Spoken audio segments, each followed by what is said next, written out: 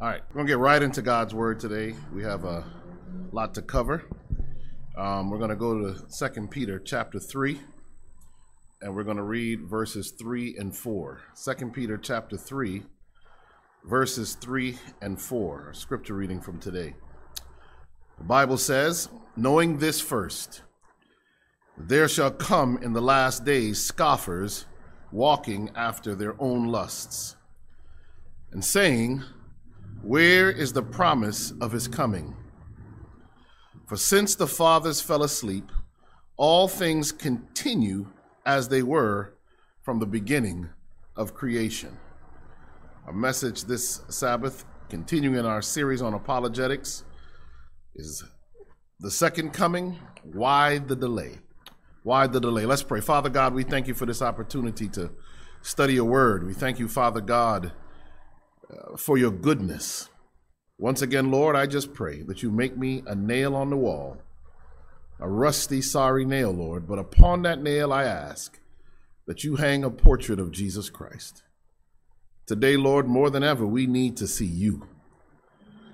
So, Father God, fill this place now with your love, with your spirit, and with your words. This is our prayer in Jesus' name. Amen. We're going to start by talking today about the Apostle Peter. You'll remember Peter was a fisherman, and there's some hint in the scripture that he was not the most sophisticated guy. He was clearly quite ambitious and was always trying to impress Jesus. He spent a whole lot of time always doing that. He's probably most famous for failing Christ by denying that he knew him as Christ was being persecuted and tortured in the Sanhedrin and by the Sanhedrin. But the Bible tells us that Peter makes a turnaround. He leaves from there after the cock crows, and he leaves and he goes and the Bible says he goes back and he weeps bitterly. We are told that he goes back to the very Gethsemane where Christ had told him to pray, and he had fallen asleep. Now Peter, as Jesus is about to face Calvary, is weeping and crying, and there's a transformation in Peter. In fact, as we'll read later on, when Jesus resurrected sees Peter, he asked Peter 3 times if he loves him. One for each time he denied him, and you can see that Peter is now a humble guy. He was not bragging about how he would die with him. He just simply says, "Lord, you know I love you." And Jesus says to Peter, "Then feed my sheep." Paul, after his conversion, goes to speak and to witness and minister to the Gentiles. Peter more so labors with the Jews, although based on the vision he's given in the book of Acts of the unclean animals, we know that he also preached to Gentiles. We want to fast forward in the story to the end of these two men's lives, somewhere around AD 64 to 68, during the time Nero is emperor of Rome. Both of them are arrested. Both of them will be put to death. Both of them write a last letter. Paul's last letter is 2 Timothy. If you want to see how Paul describes the conditions of the world and his advice to those of us, especially the youth who will be alive when Jesus comes, study the book 2 Timothy. Peter also writes one last letter, and that is the book of 2 Peter, where we just read the verse from. And in that book, Peter is really encouraging the believers, but he gives stark warning to them as well. You see, the believers at that time had begun to run out of patience. It wasn't long after the birth of the new church, a persecution began to fall heavily upon the people of God. This is John Leon Jerome's 1883 portrait, The Christian Martyr's Last Prayer. Christians were slaughtered. They were brought into colosseums. They were set ablaze. Nero used them as torches. Animals ripped them apart. Gladiators made sport of them, all while crowds jeered and laughed. Horrible lies were told about Christians because of the teaching in the scripture that when we take communion, we eat the body of Christ and drink his blood. The rumor was spread that Christians were cannibals.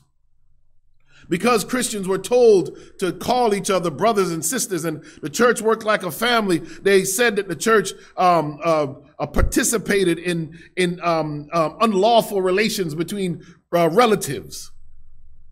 Christians were told to be baby snatchers and all kinds of things. And this constant barrage of attacks caused the Christians to have to hide and run. And the great hope those early Christians had was that Jesus was going to come back quickly and rescue them from their plight.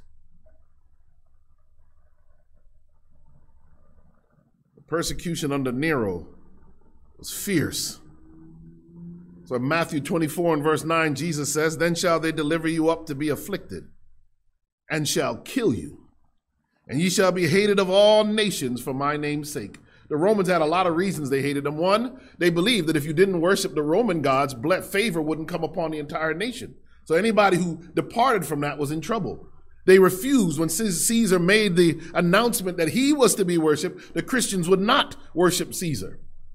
They were hated because they had to hide to worship, and the pagans of Rome felt that anyone who hid their worship was obviously up to something nefarious. They were a hated bunch, and Nero was a wicked, wicked man. Many in history say that it was Nero who burned down Rome, but he blamed it on the Christians. And that is when he went and arrested Paul and Peter, threw them into dungeons. Paul had some protection. He was a Roman citizen, so they had to treat Paul with some dignity.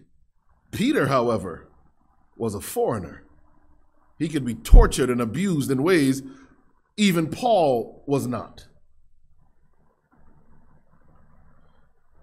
We are given a hint as to how Peter would die. John chapter 21 and verse 18 says, "Verily, verily, I say unto you, when you were young, Peter, you girded yourself and walked where you would. And when you will be old, you will stretch forth your hands, and another shall gird thee and carry thee whither thou wouldest not." Look at verse 19. "This spake he," this is Jesus speaking to Peter, "signifying by what death he should glorify God. And when he had spoken thus, he said unto him, Follow me." There are many who say that where it says here, that you will stretch forth your hands, speaks to the manner in which Peter would die. And that is, Peter would not allow himself to be crucified as Christ was. So Peter was crucified upside down. In Fox's Book of Martyrs, John Fox relied on Jerome's account. He says, Jerome said that he was crucified, his head being down and his feet upward, himself so requiring because he was, Peter said, unworthy to be crucified after the same form and manner as the Lord was. Peter is a great story in the Bible. Peter failed God miserably. He denied Jesus publicly. He was more ambitious. He was more concerned with being the vice president in the kingdom of God than being a servant in it. Yet in the end, Peter dies a martyr's death and leaves for us a legacy of how, one, God can change even the most difficult heart. So Peter, knowing what would come upon the church, began to give them great warning. In the last book he would write, a letter he wrote, 2 Peter chapter 3, I'll read it again, 3 and 4, so that you understand now better the context of these verses. Peter was speaking to a church that was tired of persecution. They were weary of the world. There was no hope in sight for them. And Peter says to them, warning, knowing this first, that there shall come in the last days scoffers walking after their own lust. Peter says, you are going to be laughed at and ridiculed for believing that Jesus is going to return. And they're going to say, and when I read this, I realize that if you put this in modern terms into our church, these are church members speaking. Where is the promise of his coming? For since the fathers fell asleep, all things continue as they were from the beginning of creation. Church, we live in a time when folk no longer believe that Jesus is soon to return. In fact, there are many who don't believe Jesus is returning at all. We live in a time when church folk, and while we were in Bermuda, we were having a conversation with a lady who was a former Adventist, and we asked blatantly, just clearly, do you believe, based on the signs being fulfilled around us, that Jesus is soon to return? She said, yes, I believe he will return, but not anytime soon.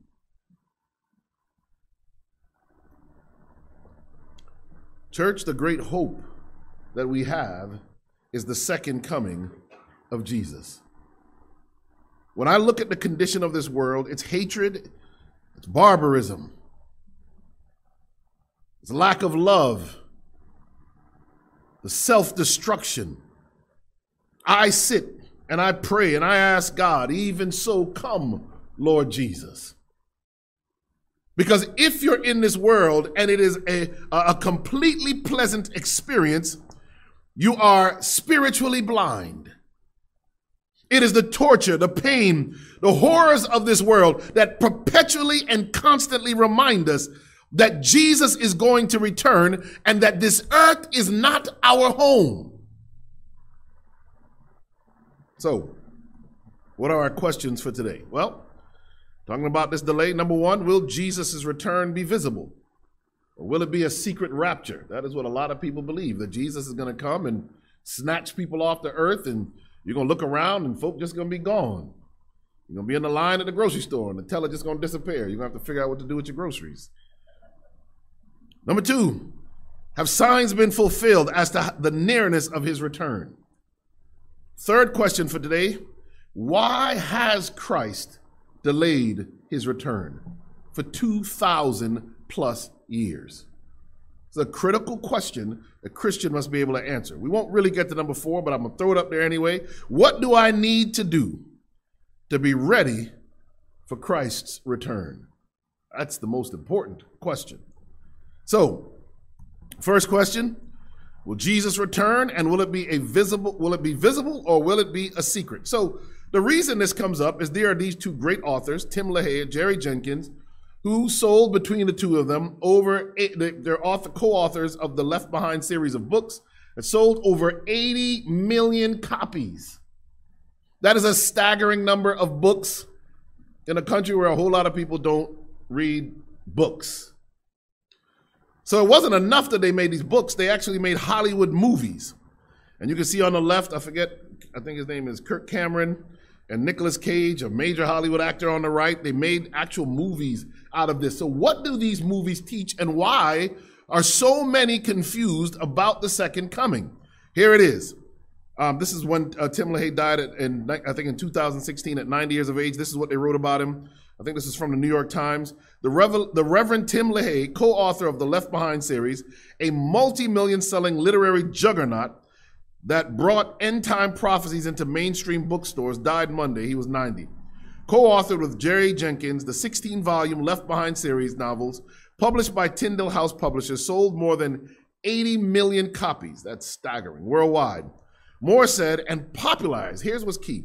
Moore said, and popularized a Bible interpretation that said born-again Christians will be instantly taken to God in the rapture, while those left behind on earth endure 7 years of tribulation.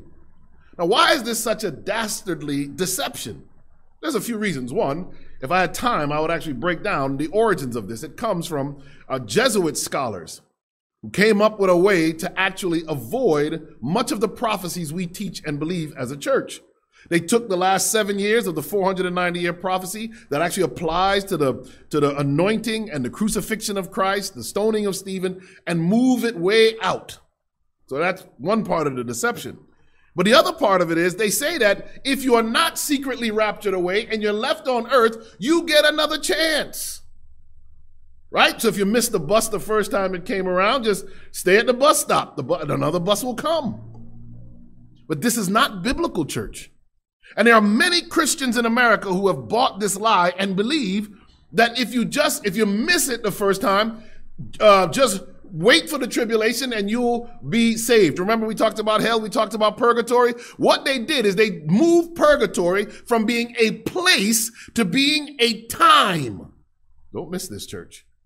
In other words, Satan wants you to believe that if you don't get it right in this life, you'll get another chance, like reincarnation and like so many other beliefs. It is a diabolical deception, because the Bible says that when Jesus is done with his work in the most holy place of the heavenly sanctuary, he will declare, "He that is filthy, let him be filthy still." There will be no do-overs, no second chances, no mulligans. Either you are right with God at the time appointed, or you will not get another chance. That is why every moment we have now is critical. So what does the Bible say? Does the Bible say that Jesus is going to come back secretly?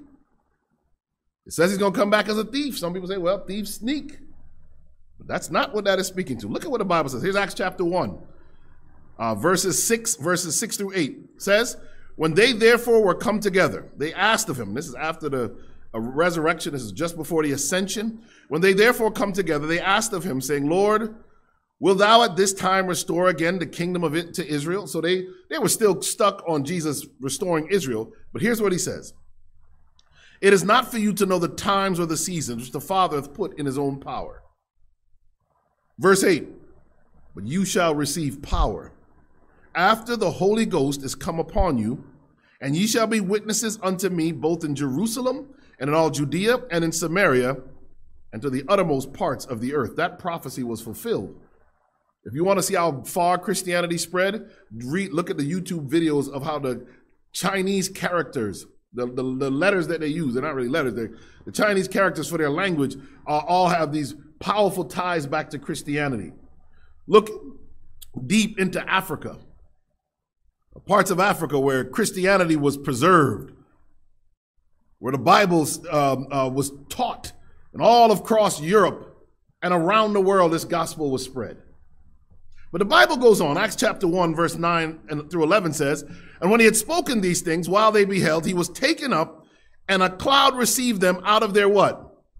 Out of their sight. So he's taken up in a cloud, and they all see him go up. Verse 10. While they looked steadfastly toward heaven, as he went up, behold, two men stood by them in white apparel. These are what? These are angels. And the angels say to the onlooking crowd of hundreds of people, they say, which also said, ye men of Galilee, why stand ye gazing up into heaven? This same Jesus, which is taken up from you into heaven, shall so come in like manner as ye have seen him go into heaven. Did he go up secretly? Will he come back secretly? Not according to the angel. Look what Revelation says. Revelation 1 and verse 7. Behold, he cometh with clouds, and every eye shall see him, and they also which pierced him, and all kindreds of the earth shall wail because of him. Even so, amen. How many people are going to see him when he comes? Some people say that's, physically impossible. The world is a sphere. It doesn't say they're going to see him all at once, but they are all going to see him. God will work that miracle, but every eye is going to see him when he returns. It will not be a secret. Even those who pierced him, the Bible says, are going to see him. Matthew 24 and verse 27 says it like this. For as the lightning cometh out of the east and shineth even unto the west, so shall also the coming of the Son of Man be. Luke says it like this. Luke 21:23. And they shall say to you, see here or see there. Go not after them, nor follow them. When they tell you he's coming secretly, don't believe them. Why? Because verse 24 gives you the answer. For as the lightning that lighteth out of the one part under heaven shines unto the other part under heaven, so shall also the Son of Man be in his day. When lightning flashes, can you see it? I never heard of secret lightning. When I see lightning, you get out the pool. That's what they told me as a little kid. You go inside. Don't stand next to a flagpole. Lightning is visible. When Jesus comes, it will be like a shock across the sky. Every eye will see him. But they want to deceive. 2 Thessalonians 2 and verse 8, and then shall that wicked be revealed, whom the Lord shall consume with the spirit of his mouth, and shall destroy with the brightness of his coming. The wicked living will be stricken down. When they see the brightness of his coming, they will cry unto the rocks, fall on us and hide us from the face of him that comes. Whereas we who have been saved, when we see Jesus coming in the clouds, we will rejoice. Matthew 24 and verse 30 says it like this, and then shall appear the sign of the Son of Man in heaven. Then shall all the tribes of the earth mourn. Don't sound like a secret to me. And they shall see the Son of Man coming in the clouds of heaven with power and great glory. It is not a secret. Jesus is about to return, and we are going to see it. Let me tell you something. I want to be one of the ones who can see it without having any worry. I want, when he comes, that I'm jumping up and down in celebration and gladness, not running to hide my face. All right. Well, we know he's coming soon. But what are the signs? We know he's coming visible. Let's look at the signs. Second question. Have signs been fulfilled as to the nearness of his return? Have we seen signs? And here's the crux. This is one of the most important parts of this. Have we seen signs, or are we delusional as Adventists? You know, that it's literally in our name. We are Seventh-day Adventists. Adventist means we are looking for his second coming. Luke 21. Then, in verse 10, then said he unto them, nation shall rise against nation, and kingdom against kingdom. Has that happened? It has. Great earthquakes shall be in divers places, and famines and pestilences, and fearful sights and great signs shall there be from heaven. And there shall be signs, verse 25 says, in the sun and in the moon and the stars and upon the earth, distress of nations with perplexity, the sea and the waves roaring. There will be signs everywhere. Luke 21 and verse 28 says it like this, and when these things begin to come to pass, then do what? Look up and lift up your heads, for your redemption draws nigh. In other words, when we see these prophecies being fulfilled, it is time for us not to panic, but to be encouraged. We can look up because now our redemption draws nigh. Our time on this terrible earth is coming to a close. Let's quickly look at some of these prophecies. Matthew chapter 24 and verse 6, echoing and paralleling Luke 10:21 says, and you shall hear of wars and rumors of wars. See that ye be not troubled. For all these things must come to pass, but the end is not yet.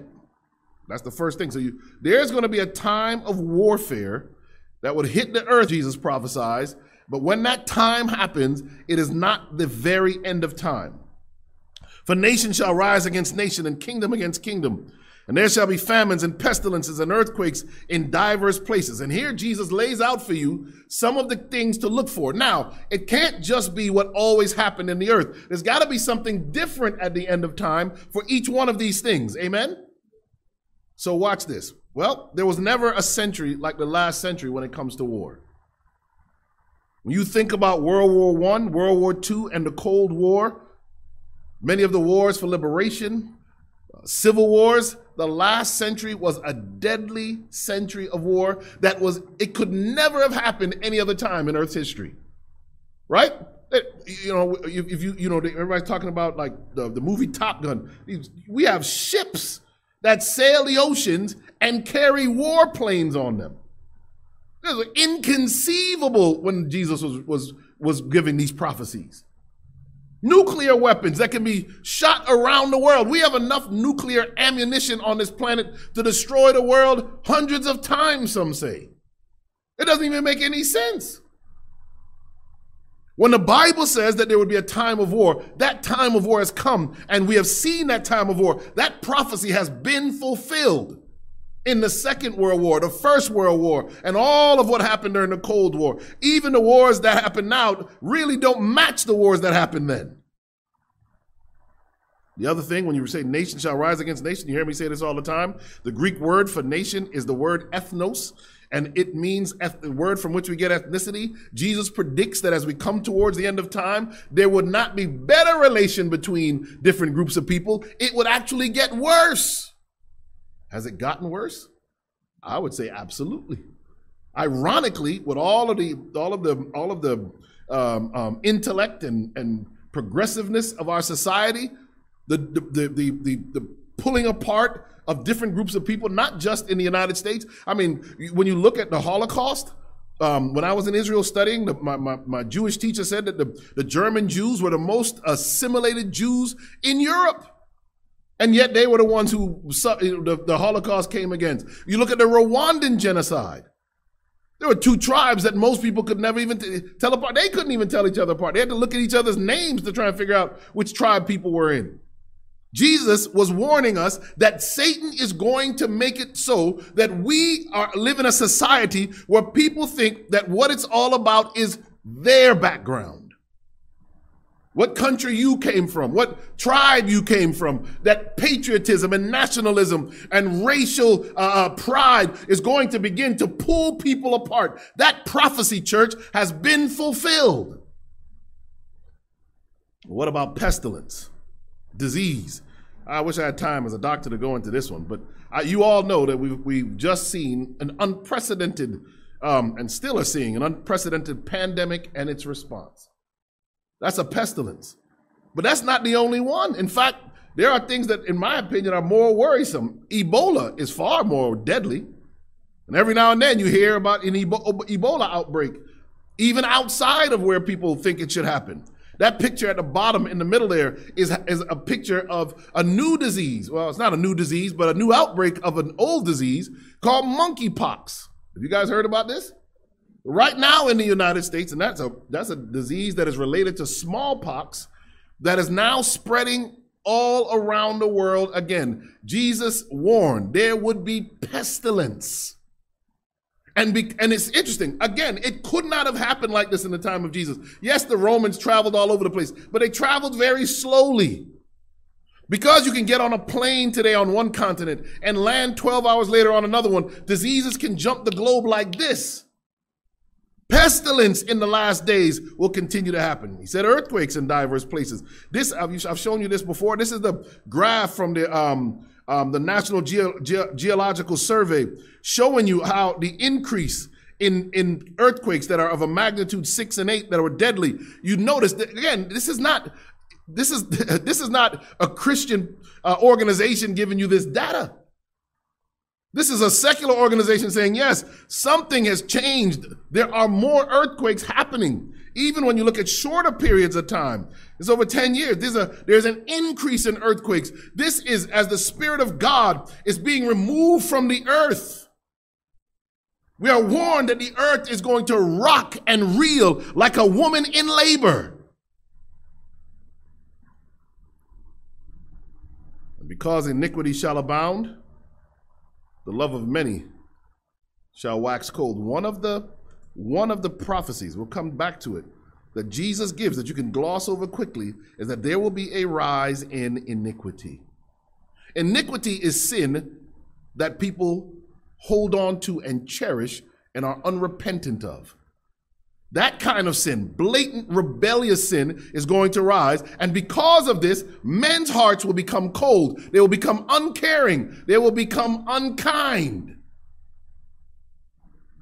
Well, Matthew 24 and verse 37 makes it clear.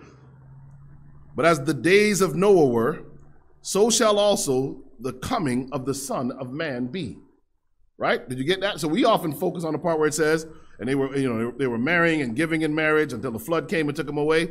But I always look a little deeper. If it's going to be like it was in the days of Noah, what was it like in Noah's day? Genesis 6 tells us this. Verse 5, and God saw that the wickedness of man was great in the earth, and that every imagination of the thoughts of his heart was only what? Evil continually. That's the way the world will be at the end. Verse 11, the earth also was corrupt before God, and the earth was filled with what? With violence. one of the telltale signs, if in the last days it's going to be like the days of Noah, is that men's thoughts will only be evil continually, and that man will become increasingly violent. And again, it won't be like before. This is just nonsensical, tyrannical violence. And we have seen it. You can see from the graph over time, and this is going only to 2018. There's a trend upward in these mass shootings. Some say, well, it's just copycats. People say it's mental health. There are other mental health professionals who are warning that you not stigmatize people with mental health issues as if all mental health people are capable of this. I was on a professional talk this week with someone who I know is not religious or spiritual. And I had to finally, as we were discussing this, I had to finally say, what you don't understand is that there is pure evil in this world. That is illogical, that cannot be deciphered, diagnosed, and without the blood of the Lamb cannot be treated. So we're seeing it. Here's the New York Times again and again. The Tulsa mass shooting wasn't as deadly as some feared. Instead, it was yet another American tragedy. So here's the irony. We are worried about the war in Europe, and we're worried about what's going on in less affluent countries of the world. Listen, we live in a country where it's like a war zone too. I'm not going anywhere where there's crowds. Are you hearing what I'm saying? Like, you now have to be careful. We have active shooter drills as part of your orientation when you get a job now. I don't know if they do it here in New England, but in California, the conference actually had us take a divine service and have the police come, and we had to do an active shooting drill in church during divine service. And here's the scariest part, is that these things, that when those shootings happened in Buffalo, which really was just a sinister evil, shot up mostly senior citizens in a grocery store. They say it was racially motivated. And I said, listen, Satan is going to give every one of these people a different reason to do what they do. But we wrestle not against flesh and blood. If you don't recognize that what is happening in America is a spiritual failing, you will miss the way that America could deal with it. And America is going to miss that truth. Again and again. Here's one other one. It's 21 weeks into the year, and America has already seen 213 mass shootings. But you probably haven't heard about all of these mass shootings, have you? Because we have become so numb to what's going on in the world that literally you could have a shootout in south side of Chicago where 5 people are killed. It doesn't even make the news. I was talking to a law enforcement person this week that works in Hartford, and they were saying that there are shootings all the time. They don't even make the news anymore. It's not even newsworthy. That shooting in Buffalo seemed to be overshadowed by Will Smith slapping Chris Rock. People were more concerned with that than the fact that 10 people were gunned down in a grocery store. The love of many, church, is going to wax cold. And let me say it like this. If you refuse to see the prophecies being fulfilled by the diligent study of Scripture, because you were raised or you know this Advent truth, it will be shown to you on the covers of magazines, on the news feeds that come into your phone, on the cable news cycles. Even if you don't want to believe the Bible, you will see the prophecies fulfilled all around you. There's no way out of it. The prophecies are being fulfilled. The signs, to answer the question, the signs have been fulfilled. There's not much left that needs to happen for Jesus to return. And the spirit of prophecy tells us that the last events will be rapid ones. Another sign of the end is the rise in immorality. This is what Paul, in his last letter to the church, says. He says, "This know also that in the last days," 2 Timothy 3:1, "that in the last days perilous times shall come. For men shall be lovers of their" what? "Lovers of their own selves. They'll be covetous, boasters, proud, blasphemers, disobedient to parents." Let me read that one again. "Disobedient to parents, unthankful, unholy, without natural affection, truce breakers, false accusers, incontinent, fierce, despisers of those that are good. They'll be traitors, heady, high-minded. They will be lovers of pleasures more than what? More than lovers of God. They want the party to be lit, but they don't want to show their light. They want to go out and live the best life and do their thing and live la vida loca and all this kind of stuff, but they don't want to serve the living God. Even in our own church, how many are ashamed of the gospel of Jesus Christ? But they're proud to boast on social media all the fun that they're having. Verse 5, having a form of godliness, but denying the power thereof. Paul says, from such do what? Turn away. He warns that morally in the last days, there are going to be those who have the form of godliness. They're going to come across as if they're so righteous that they're solving the world's problems, but it will be an empty version of righteousness. They will have a form of godliness, but they will deny the power thereof. What is the power that creates righteousness? It is the indwelling of the Holy Spirit. It is submission to the word of God. It is a loving relationship with Christ. Paul warns that in the last days, there are going to be people doing all kinds of good things, saving all the animals and saving the planet and saving all kinds of people and fighting for all kinds of things. But deep inside, their character will not reflect the character of Christ. Paul warns. Is this happening? Absolutely. There has been a fall in morale. I could have put up a whole bunch of slides here. I said, I'm just going to throw you one good example. This is the rise in sexually transmitted infections in the United States. And you can see, starting where it ends up, year over year, the Centers for Disease Control is baffled at the staggering increase in sexually transmitted infections. I've told you before, we've had to double the dose of Rocephin, the antibiotic we use to treat gonorrhea, because the old dose doesn't work. And as the bacteria becomes resistant to Rocephin, there are fears in the infectious disease community of what are we going to do when we run out of antibiotics to treat gonorrhea. Lovers of pleasure more than lovers of God. You see, the world wants to teach you that there's no consequence to sin. You can do whatever you want. Like the old song said, it's your thing, do what you want to do. But there are consequences. There are tangible, palpable ways to see that the world that lives in rebellion against God pays a high price. We're seeing this. Syphilis is back. Nobody had syphilis 20 years ago. Syphilis was fading away. The number of babies born with congenital syphilis is now back up. But one of the other telltale signs of Jesus' soon return is the rise in spiritualism. This thing has gotten big.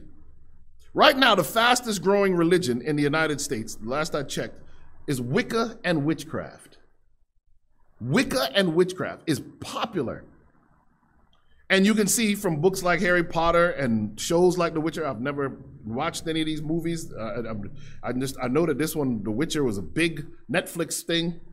Spiritualism has grown, and it has especially enticed young people in a way to be rebellious against God and society. Spiritualism is what has filled the void. And this is real.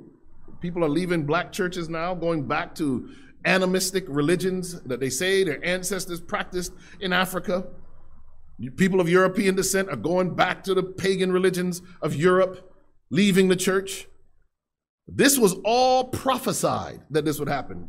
Jesus says in Matthew chapter 24, in verse 24, for there shall arise false Christs and false prophets, and shall show great signs and wonders, insomuch that if it were possible, they shall deceive the very elect. Jesus says, behold, I have told you before. There's going to be a rise. And let me make this plain. It's not just that this belief system comes up, is that there are going to be miraculous manifestations because of it.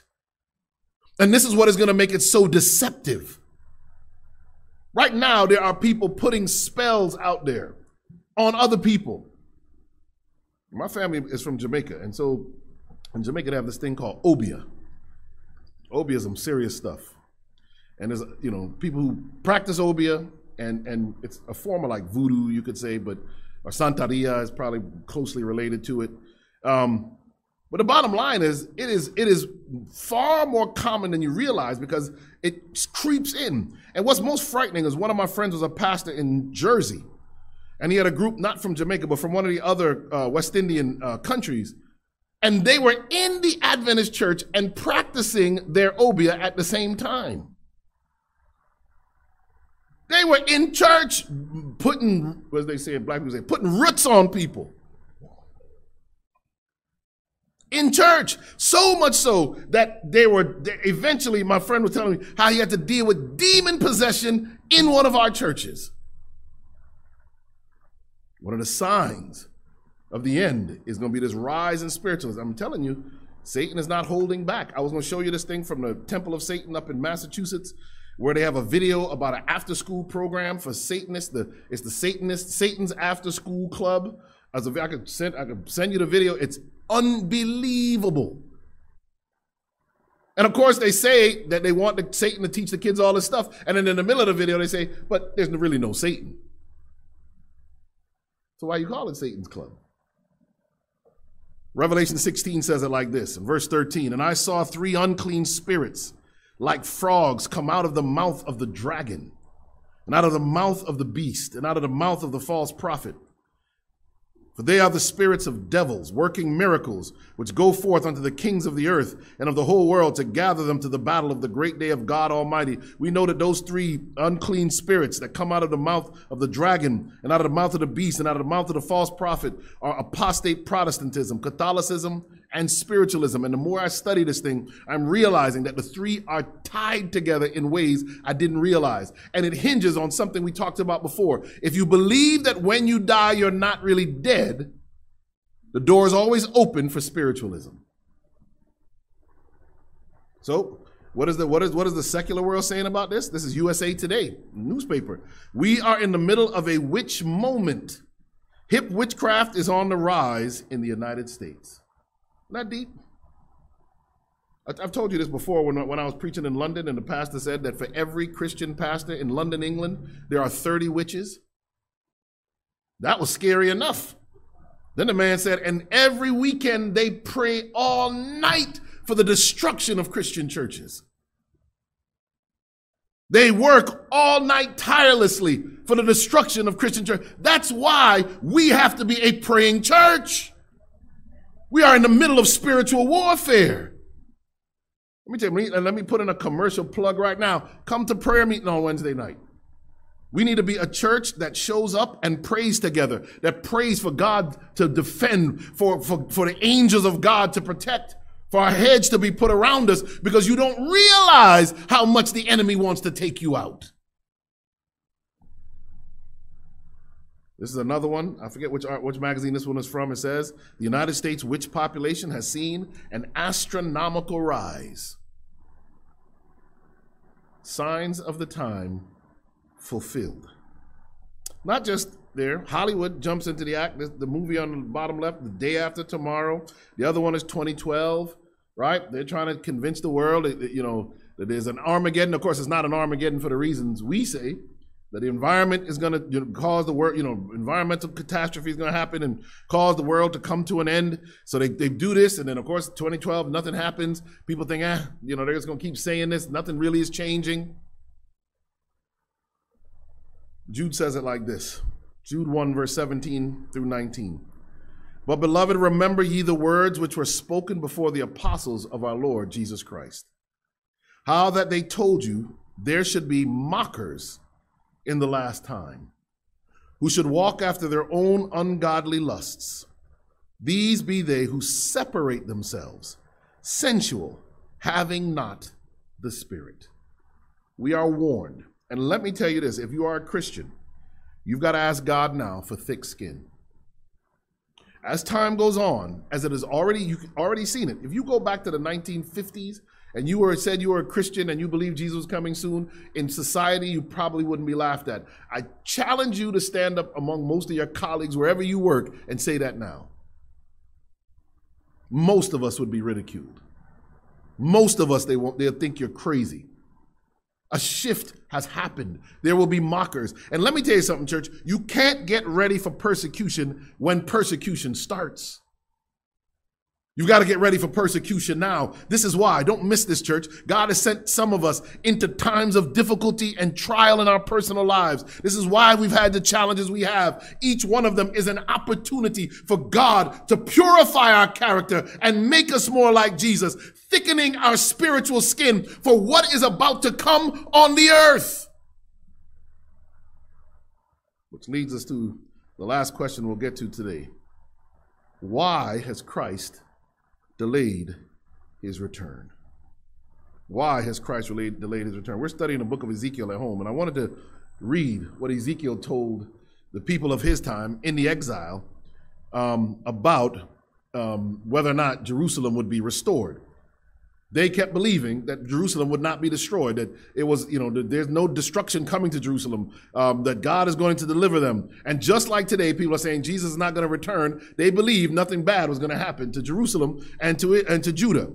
Ezekiel 12:21, and the word of the Lord came unto me, saying, Son of man, what is that proverb that ye have in the land of Israel, saying, the days are prolonged and every vision fails? You see that? They were saying, listen, the days are prolonged. The prophecies fail. I hear Adventists say that. Tell them, therefore, thus saith the Lord God, I will make this proverb to cease, and they shall no more use it as a proverb in Israel. But say unto them, the days are at hand, and the effect of every vision. For there shall be no more any vision, nor flattering divination within the house of Israel. For I am the Lord, I will speak, and the word that I shall speak shall come to pass. It shall be no more prolonged, for in your days, O rebellious house, will I say the word and will perform it, saith the Lord God. Yes, it seems like he's delaying. Yes, it seems like he won't come. It seemed to them like Jerusalem would last forever, but God at some point finally steps up and says, enough is enough. How long do you think God is going to look on as people are shooting up innocent people in schools and grocery stores? At some point, God is going to say the violence, the wickedness, the hatred, the sin has reached a level where probation will close, and God is going to step in and put this messy earth to an end. Ezekiel says, and again, the word of the Lord came to me, saying, for son of man, behold, they of the house of Israel say, the vision that he sees is for many days to come, and the prophecy, and he prophesieth of the times that are far off. They said, listen, yeah, Ezekiel's seeing these visions, but that's not going to happen anytime soon.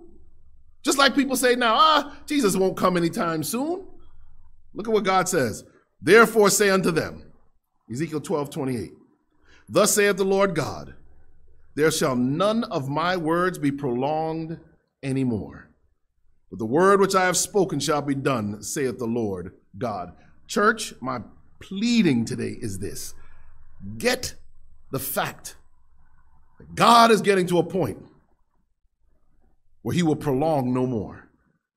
You see, there's like two lines the way I see it prophetically. There's this line, as we're going to talk about, but there's a line of wickedness. And when that wickedness reaches a certain point, God says, listen, in mercy and in grace, I've got to step in and stop this because I didn't create man to live in such a mess.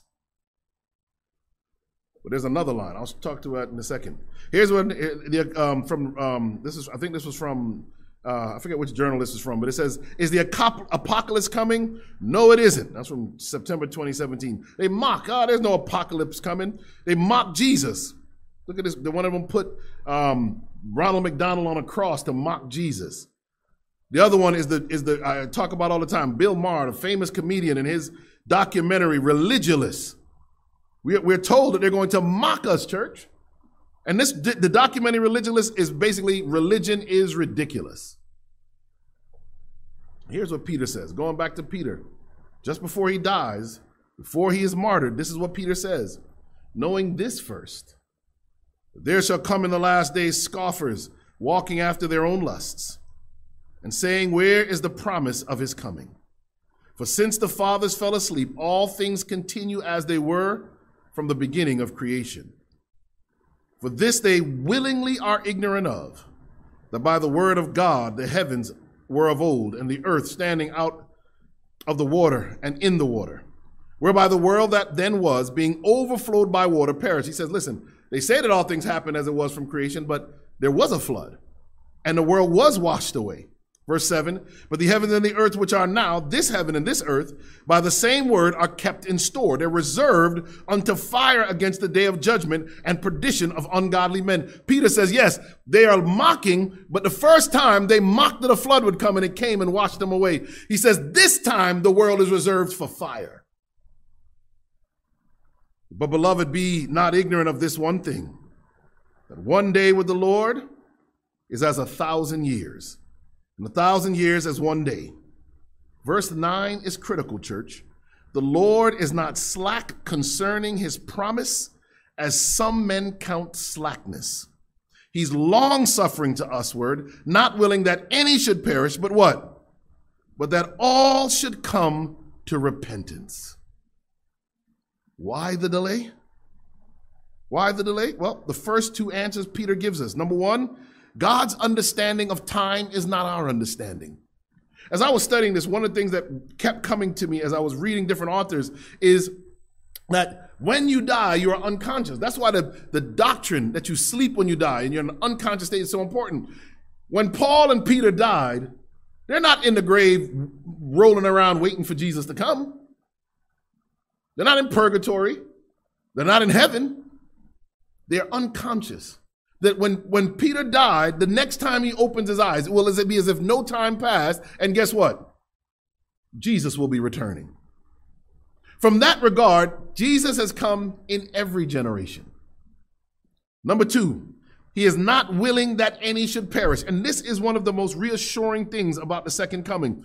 Jesus has delayed his return to save as many as he possibly can. So there's that one line of wickedness that is building up where it reaches a point where God says, I got to do something. But there's another line where God is trying to save as many as he can. And when he reaches the point where as many as possible can be saved, he will come. Because he's not willing that any should perish.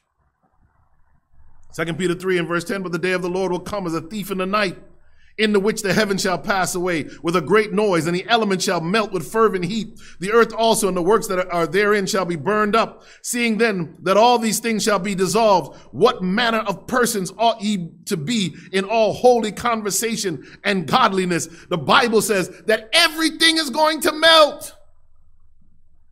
No matter how hard they're working for the NBA championship in the finals this year, they're all going to get a ring. And guess what's going to happen to that ring one day? It's going to melt. You see, Paul says in 1 Corinthians 9, 24 to 27, he says, they do what they do. They're temperate. They fight hard to obtain a corruptible crown. But what kind of crown are we fighting for? An incorruptible one. I want you to know that I'm not concerned that I don't have a Super Bowl ring or a national championship or an NBA finals. Not have any of that hardware. But guess what? One day, my Jesus is going to place a crown on my head. That's the only hardware I want. Because that hardware won't melt. It won't go anywhere. In 10,000 years, I'll be able to walk in my mansion in heaven. I'll be able to walk by my trophy case and look at my crown and polish it on up and keep on walking. Time to go to the New Jerusalem on Sabbath. I'm going to put on my crown and ride my chariot. Not worried that I don't have the stuff the world has. I want what God has for me. So what is that third reason? If you go back here, seeing then all these things shall be dissolved, what manner of persons ought you to be in all holy conversation and godliness? God allows a delay to purify the church.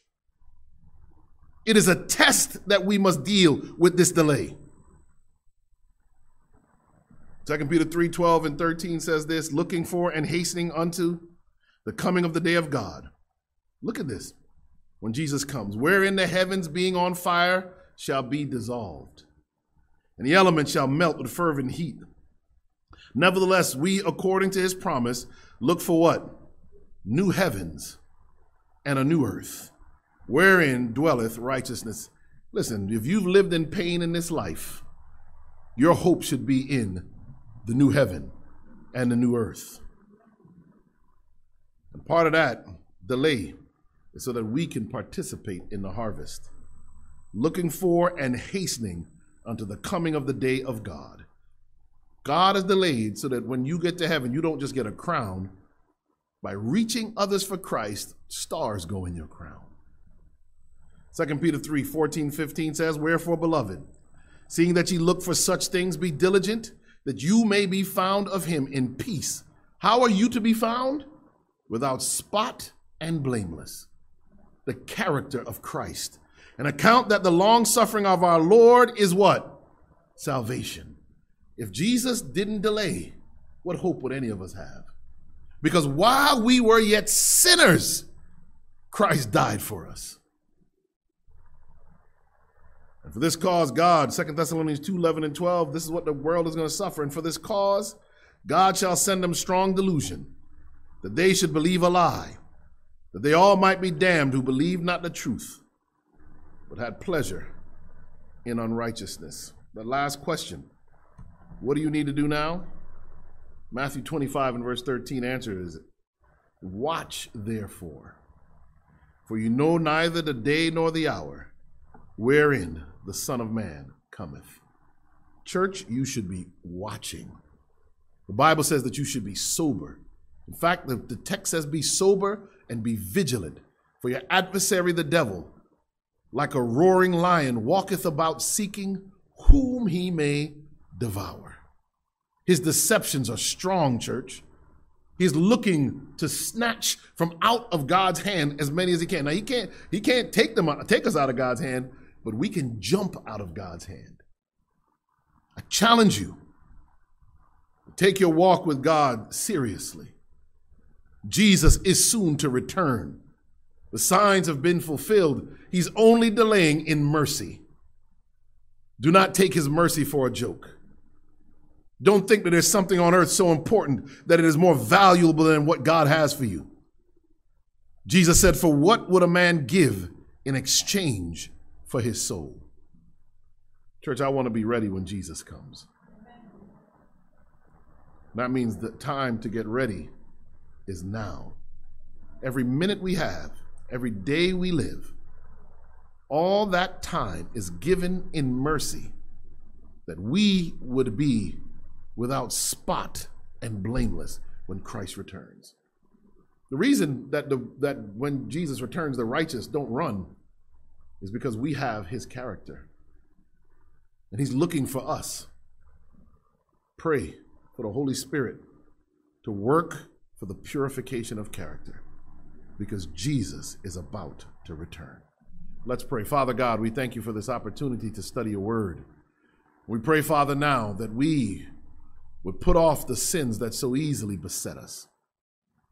Father God, addiction, bad habit, all of the traits of character that spoil us, that rotten us. Father God, now the Holy Spirit would work to purify and develop us. Lord, help us to turn our eyes to Jesus. For by beholding him, we will become changed. Bless your church, Lord, that we not take this thing for granted, the opportunity we have at salvation. Lord, let us all be serious in following you. This is our prayer in Jesus' precious and holy name. The church say amen. This media was brought to you by Audioverse, a website dedicated to spreading God's word through free sermon audio and much more. If you would like to know more about Audioverse, or if you would like to listen to more sermons, please visit www.audioverse.org.